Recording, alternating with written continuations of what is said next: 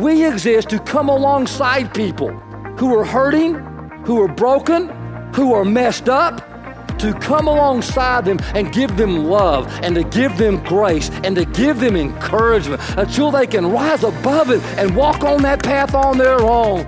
We are Pathway Church, located in Burleson, Texas. We worship together, we serve together, and we grow together.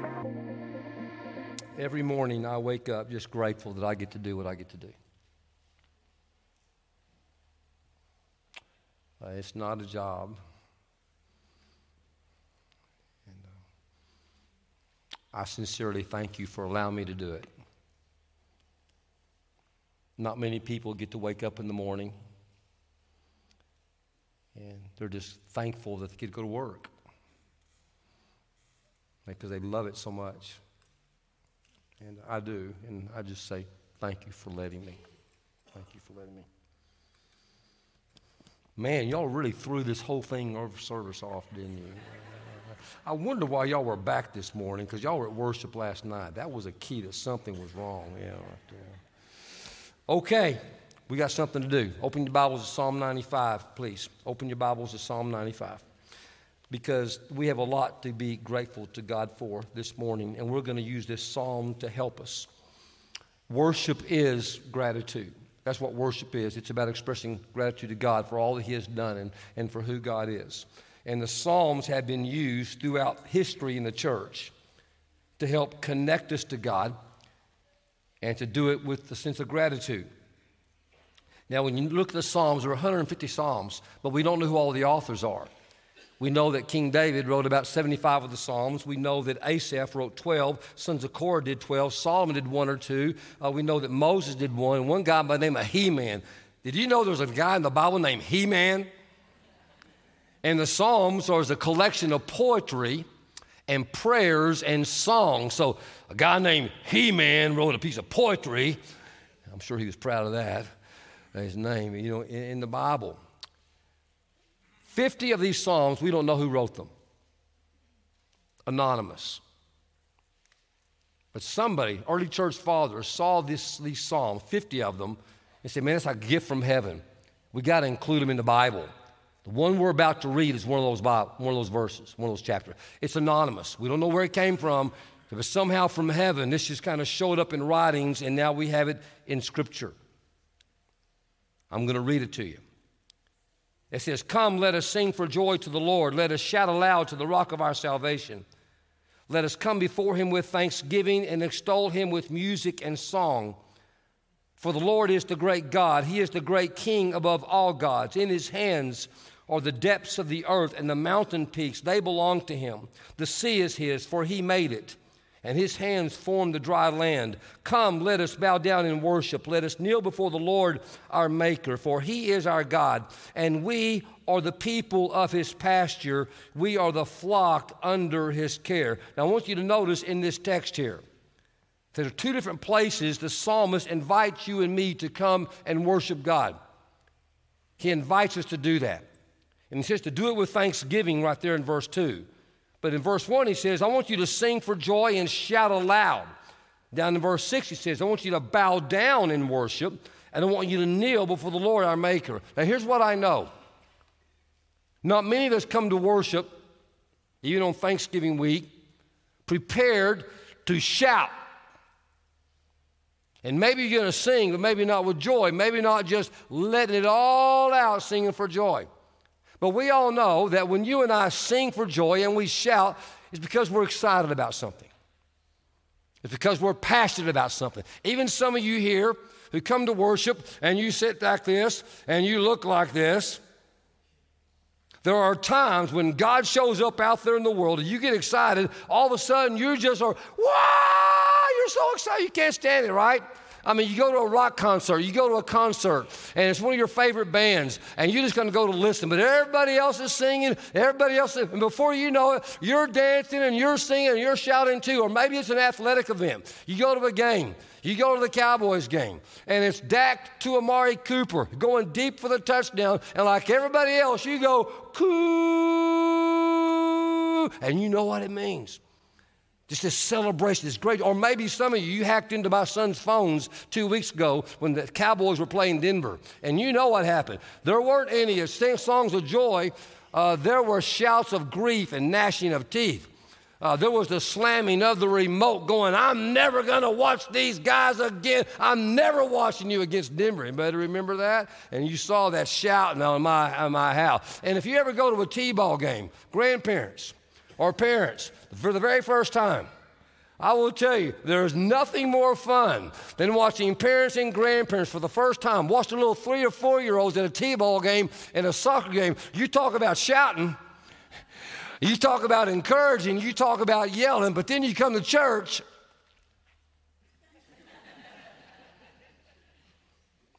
And the psalmist says, when you come to worship, I want you to sing songs out loud for joy, and I want you to shout to let God know how full you are in your life and how good He has been to you. And you wonder, why does the psalmist direct us in that way? Well, he makes it pretty clear in a couple of places.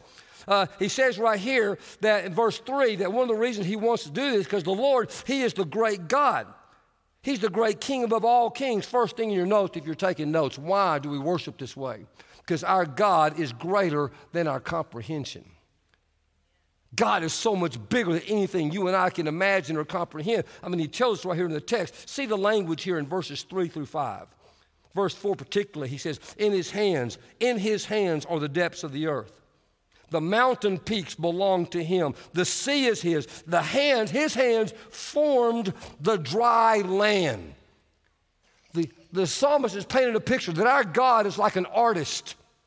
Our God is like a potter who has the whole existence of anything that exists in His hands, shaping and forming it into existence. Our God is the designer, the creator, the fashioner of everything that exists. And He can hold it in His hands. Over here in Psalm 8, David himself was reflecting upon the greatness of God. And he puts it this way. He says, Lord, verse 1, Lord, our Lord, how majestic is your name in all the earth. Verse 3, when I consider your heavens, the work of your fingers, and the moon and the stars, which you have set in place, what is mankind? Who am I that you are mindful of them, mindful of me, human beings that you care for them? I picture David when he's kind of reflective on the greatness of God, looking up at the stars, and he sees the heavens and the infinite end of eternity, and goes, wow, how big and huge God is, and how small if the United States of America, metaphorically, was the Milky Way. The solar system which you and I live would fit in a coffee cup. That is, the sun, the moon, the earth, and all the planets that rotate around it in our solar system would fit into a coffee cup. That means the earth would be a speck on the side of the cup. And that means you would be a speck on the speck on the speck on the speck on the speck that's in the cup. Sometimes we forget how big God is, how enormous God is. We get so caught up in our little world, our little life, our little kingdom, my little house, my little job, my little income, my little family. It's all about me. It's all about me. It's all about us. And you just think all you see is what the world is. It's so much bigger than that. And the psalmist was reminding me that God is so much bigger than you and I can comprehend or understand. Worship Him, sing, shout for joy. Be aware how great and awesome God is. But then he goes on. He makes it even more personal down here in verse 6. It talks about that let's bow down in worship. Let's kneel before the Lord, the one who holds it all in His hands, because He is our maker. The same one who put it all together in your notes, God is my maker. See, not only is God really, really big, not only is God infinitely power, can hold everything that exists in His hands, God is intimately personal with you that He made you. He knows how you're designed. He knows how you're put together. He knows everything about you. He created us. On my wife's side of the family, glaucoma is genetically embedded into their DNA. And because of that, Dallas goes to see the doctor 2 or 3 times a year for a checkup to make sure glaucoma is not setting in, that she's not lost her sight. So I've learned a lot over the years about the human eye. The human eye has 100 million cells. That's just in one eyeball. In that eyeball, one eye, there's retinas, there's a lens, there's a pupil, there's rods, there's cones, there's a cornea, and we get 2 of them. And when the eye is working right, light comes in through the eye into the brain that allows you to see shapes and colors. It allows you to see the beauty of a mountain peak and a little bitty gopher underneath the earth that a child puts down there. A beautiful sunset, a beautiful sunrise. It allows you to see your children, your grandchildren, your spouse, who also have been made by God. I want you to turn to the person next to you and just look at them, or somebody behind you, just look at them and really take a good look at them. They have been made. They are a gift from God. That's a human being that God has made. They're a gift whose body has been put together the way God organized and God designed. We have over 60,000 miles of veins and arteries in our body.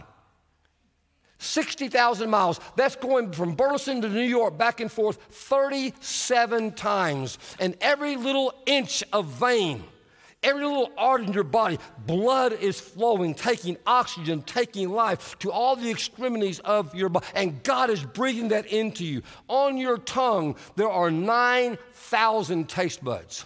Anybody besides me on Thanksgiving week, when we can savor and taste delicious food, glad that God has given you the ability to taste and enjoy good food. Anybody got a list? I got a list. And this week at the top of the list is a slice of my mother's warm pecan pie with a mountain of Bluebell ice cream on top. Can I get an amen? And I may eat the whole pie and I may eat the whole bucket of ice cream. I just tell you, I just mine. Anybody glad that after that God gave you the gift of enjoying a good cup of coffee? Anybody? Anybody? Hey, anybody here thankful for bacon? I mean, just thank you, God, for bacon. God, I just enjoy the taste of bacon. Hey, I want to see a show of hands. Anybody say, God, thank you, God, for a little cup of Chardonnay or a long neck? Be careful, we got cameras in this spot, okay? I'm just saying. I mean, God has designed your entire body so you can enjoy life, this gift that God has given. You have 200 bones in your body connected to 600 muscles. If you can stand up, if you can move your foot, if you can take your hand, you have the strength to open up a jar. If you can play an instrument, if you can go out and you can garden, you can mow your yard. If you have a hobby, if you can dial, if you can push the number on the phone, you can talk. Give thanks to God. If you can run, if you can work out, if you can play a sport, if you can swim, if you can climb, it's because God has designed and given you a gift called the human body. Our God is our maker. In fact, over in Ephesians 2:10, I love this verse. It says, Paul says, you are God's handiwork. You are God's workmanship. Turn to your neighbor and say, you're a piece of work. Some of you have been waiting to say that for a long time. You're a piece of good work. You're God's handiwork. In fact, that little word there, handiwork, or sometimes it's workmanship in the Greek word is poema. That's where you and I get our English word poem. God is saying you are like God's love song. Turn to the person next to you and say, you're God's love song. That when God created you, God's heart went kabump, kabump, kabump, kabump, kabump, because he just so adores and loves you. He designed you. He created you. You're a masterpiece in the hands of God.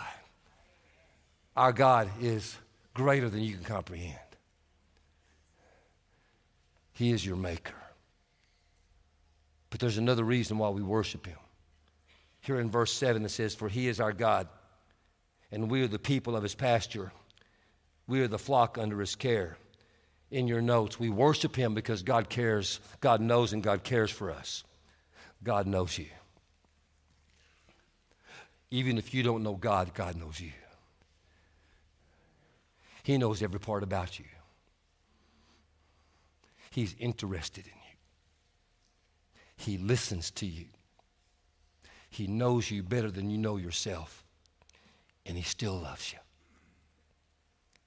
He likes you. And it says there in the scripture, we are the people of his pasture. That means he feeds you. He provides for you. There's nothing that comes into your hand. No food, no house. Sometimes I just wake up in the morning. And I just wake up, first thing I see, if I wake up on my back, I see the ceiling fan. God, thank you for the ceiling fan. Thank you, it's moving. Thank you, I hear it. Thank you, I got a roof over my head. I go to the restroom. Thank you for running water, Lord. Thank you, Lord. I push that little flusher and out it goes. I just thank you, God. Thank you, God. I got water instantaneous. God, I just everything that comes into your hand, first it passed through the hand of God. He is our great provider. And it says not only that, it says we are the flock under his care. Under his care. That means he has a shelter, a protection over you. Let me tell you something, church. He has protected you from so much stuff you will never see it. Why? Because he protected you from it. That doesn't mean you're not going to experience a lot of stuff in your life. You will. Sometimes we get a little kind of overconfident, don't we, when everything's going right, and our kids get a little entitled. We feel entitled. So you're going to experience some stuff, but I promise you this, that his hand is over you, protecting and shielding you from so much that you don't even know about. That is our God. And this is what that means. When you're overwhelmed by life, he is the one you turn to for your rescue. When you are lost and you are confused, he will be your guidance. He will provide you wisdom. When you're afraid of danger, God will be your shield and your rock. And when you walk through the valley of the shadow of death, you do not have to fear any evil because he is with you.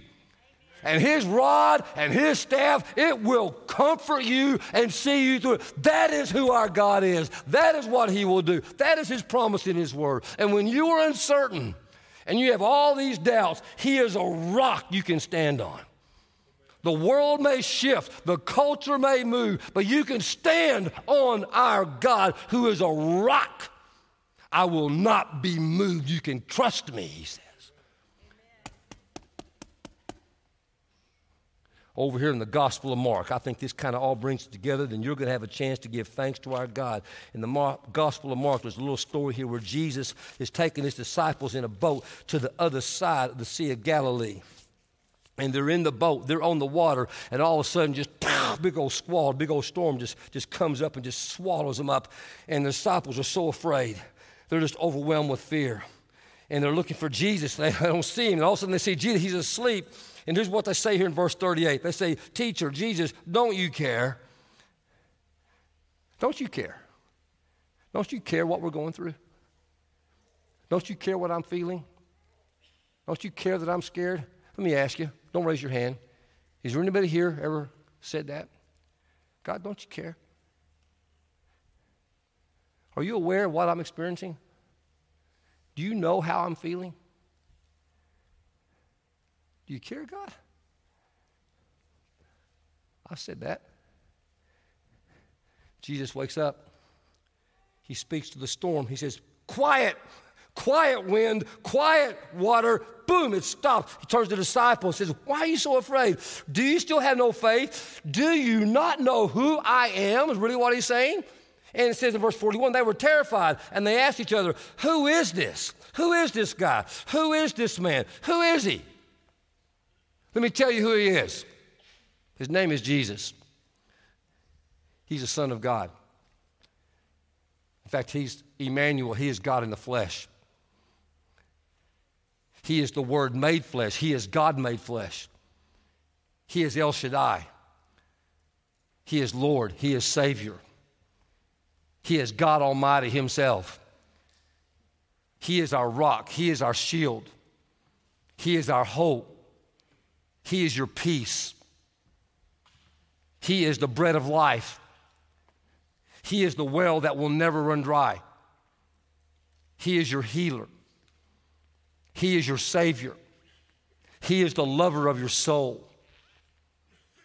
The Bible says He is the way, He is the truth, and He is the life. He is the resurrection and the life. In Him you have life. He died upon the cross so you might know forgiveness and new life.